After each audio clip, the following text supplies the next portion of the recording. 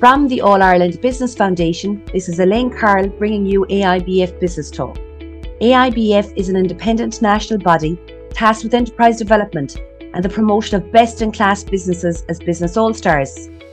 Today, I catch up with John Hurt of John Hurt Environmental Services, a professional environmental company who provide a comprehensive range of drain services, including drain unblocking, drain cleaning, pipe repairs, drain CCTV inspections, and many more drain services, which have warranted them being accredited 5 in a row Business All-Star and also All-Star Cavan Business of the Year.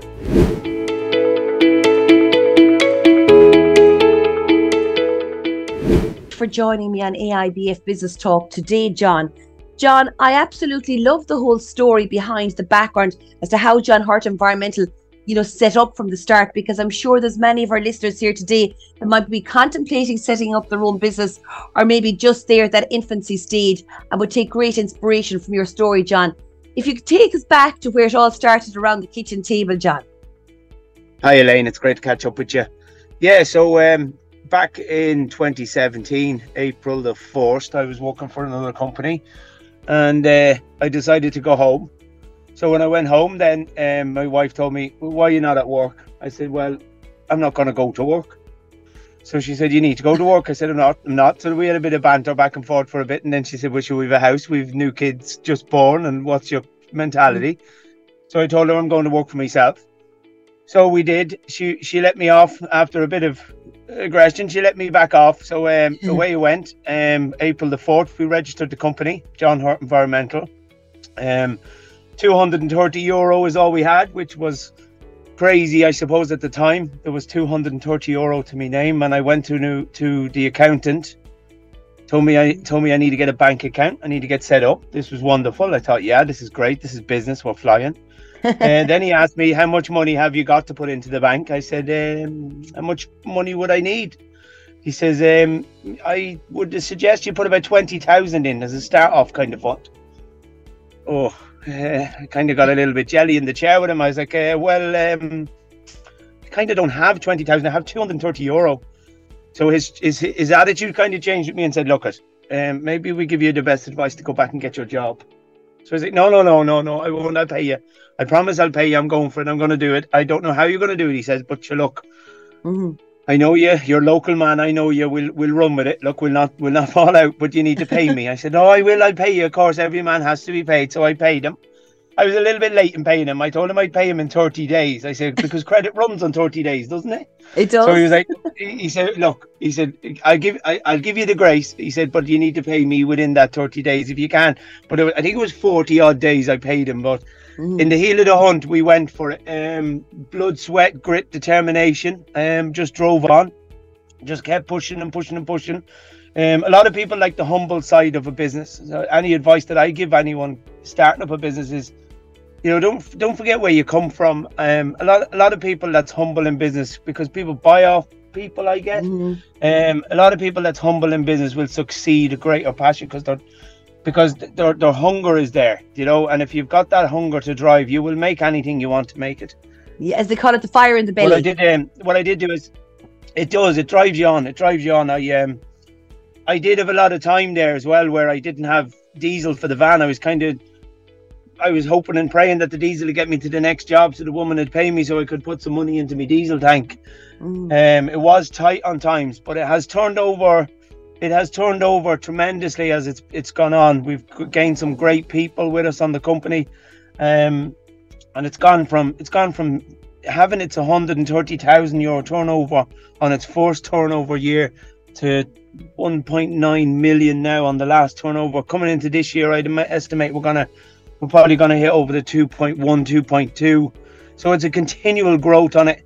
There's a lot of people that would say to you, like, you can't be doing that, you can't get this, you can't do that, that's never gonna work. My advice to you, like as you said at the start of the conversation, was maybe people would take some advice if they were trying to start up a company. Go for it. Just do it. You can do anything you can aspire to do. Well, John, you know what I mean? And I've learned that from myself, Elaine. Like, at the first part of it, determination. Left school when I was 14. I have no leaving certs. I have no education. There's no third level certificates. You know, there's just grit, determination, and anybody that's listening, I would suggest, you know, go for it, try it, talk to some peers, talk to some people that's there, you know, hang yourself around with the people that you want to, you know, and that's mighty, you know, because it does help. Does the company but it has worked, is but very important. Pains. There is pains, like, you know, like as I'd say, like any company, it has its growing pains, it has its stresses, but you know. And if we just go back there to the start, right, when you made that decision, you were going to go for it, you got advice from your accountant, right? So you obviously knew that there was a need or a niche for what an area, or there was business there and what you wanted to do.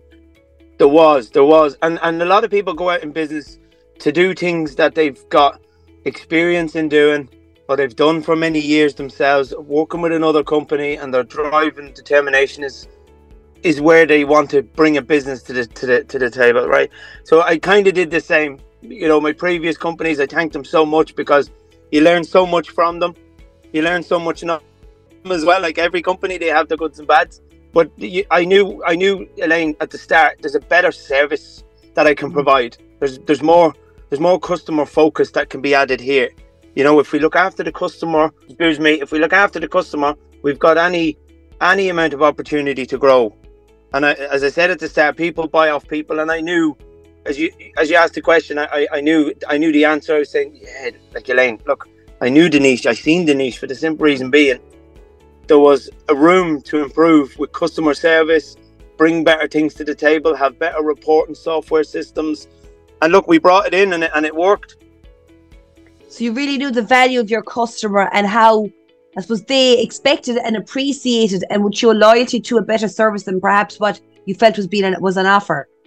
Yeah, look, a big shout out to all my customers. Like, we took customers from 2017 on with us. I think 98% of our customers are still there today. And you know what?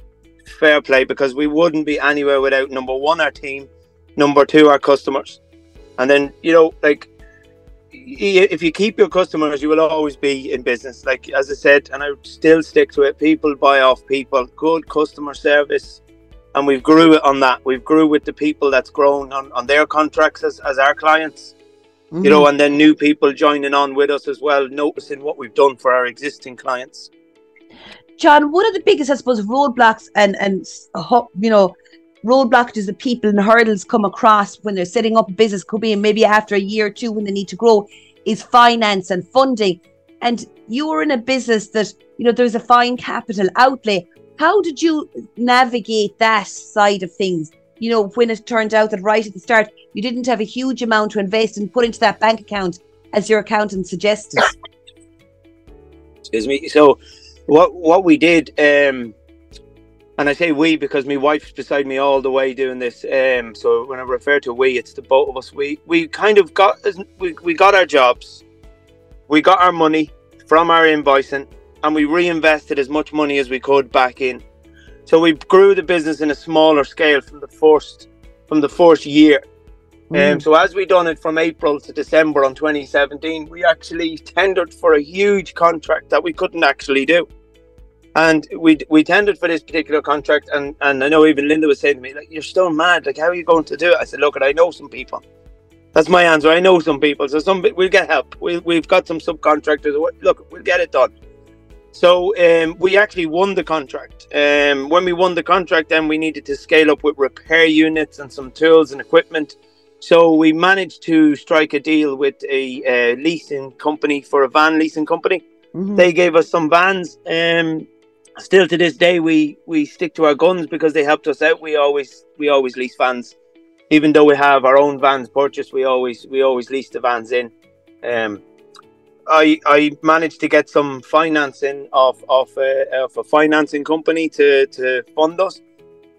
They did say, look, you kind of need more cash flow to be able to run this kind of contract because you need it. So rang some friends. Listen, I've got a contract on, very good customer, going to have no problem getting paid. Any chance we could run some credit on these jobs?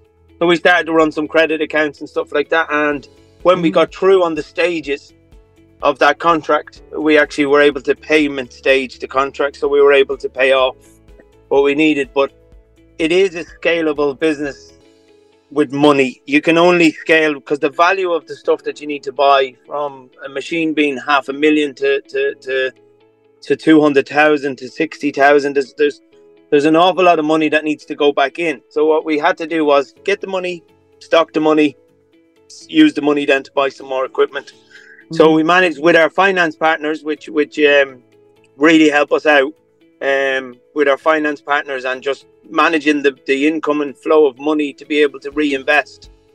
We've managed to get a lot of assets to where we are today, which is very lucky. And I suppose the whole thing is, and you mentioned the word partners there, is that just to keep those open relationships with your partners, with your finance partners, because sometimes when somebody says, jeepers, I need, X amount, or you mentioned, machinery there and equipment costing up to 500,000, and sometimes that can be just, put down the blinkers on a perceived opportunity that somebody might have, but knowing that you can do things like, reinvesting as you invoice, stage payments, but there are structures you can put in place with your partners to be able to circumnavigate those hurdles, John.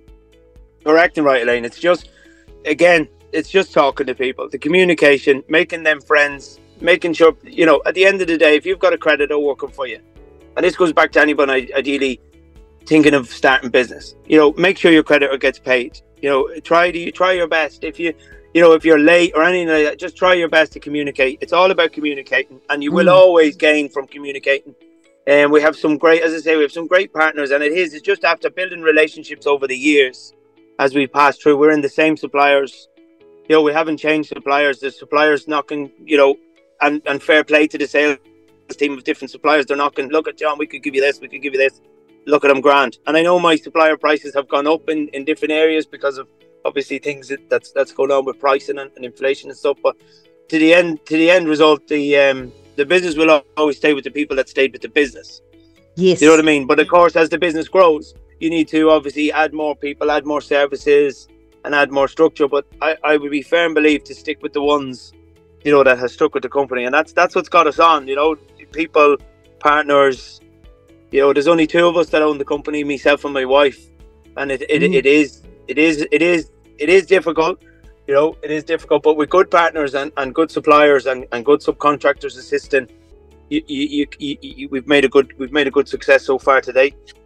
John, you've really, I suppose, excelled in such a short period of time, and I think that's due to the fire that you've had in the belly, and the drive that was behind it. What next for John Hurt?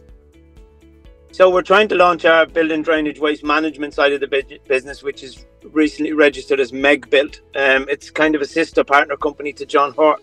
So what we want to do is we want to put building drainage and waste management systems in place, from grease retention to forecourt servicing, oil interceptors, basically, Elaine, anything that will intercept the waste to some category stage before it's gone for a disposal license plant. We'd like to build that over the next 10 years of a plan to be able to come in 10 years for the plans for aerobic digestion and such like that. But we have a couple of secrets up the sleeve to try and get stuff sorted out. But for straight away kind of things and what we're working on the MegBuild side, which is our building drainage, waste management systems, from manhole covers to siphonic drainage. We've a good mix of stuff that's coming to the market on our website. So hopefully we get as good a success as we do with the John Hurt side. Absolutely. And come here, it just shows that, you're continually innovating. So it's not at any stage that you've set in your laurels and said, hang on here, we've got the employees, we've got the contracts, we're winning the tenders, we've got so much, equipment and capital and all of that invested. It's not a case of sitting in your laurels and saying, hang on here, let's enjoy it all. You're actually continuously looking for new opportunities, ways to innovate, better ways to do things and to manage the waste side of things. 100%, Elaine. I think if sitting on the laurels is an option, I don't think that's ever going to work for anyone. You got to get up, roll up the sleeves, let's get on with it. But I would say on a lighter note, I was sitting on the toilet many a time over the last 5 years, holding my head, Elaine, thinking, oh, Jesus, what am I doing? But at the same time, yeah, look, we always just drove on.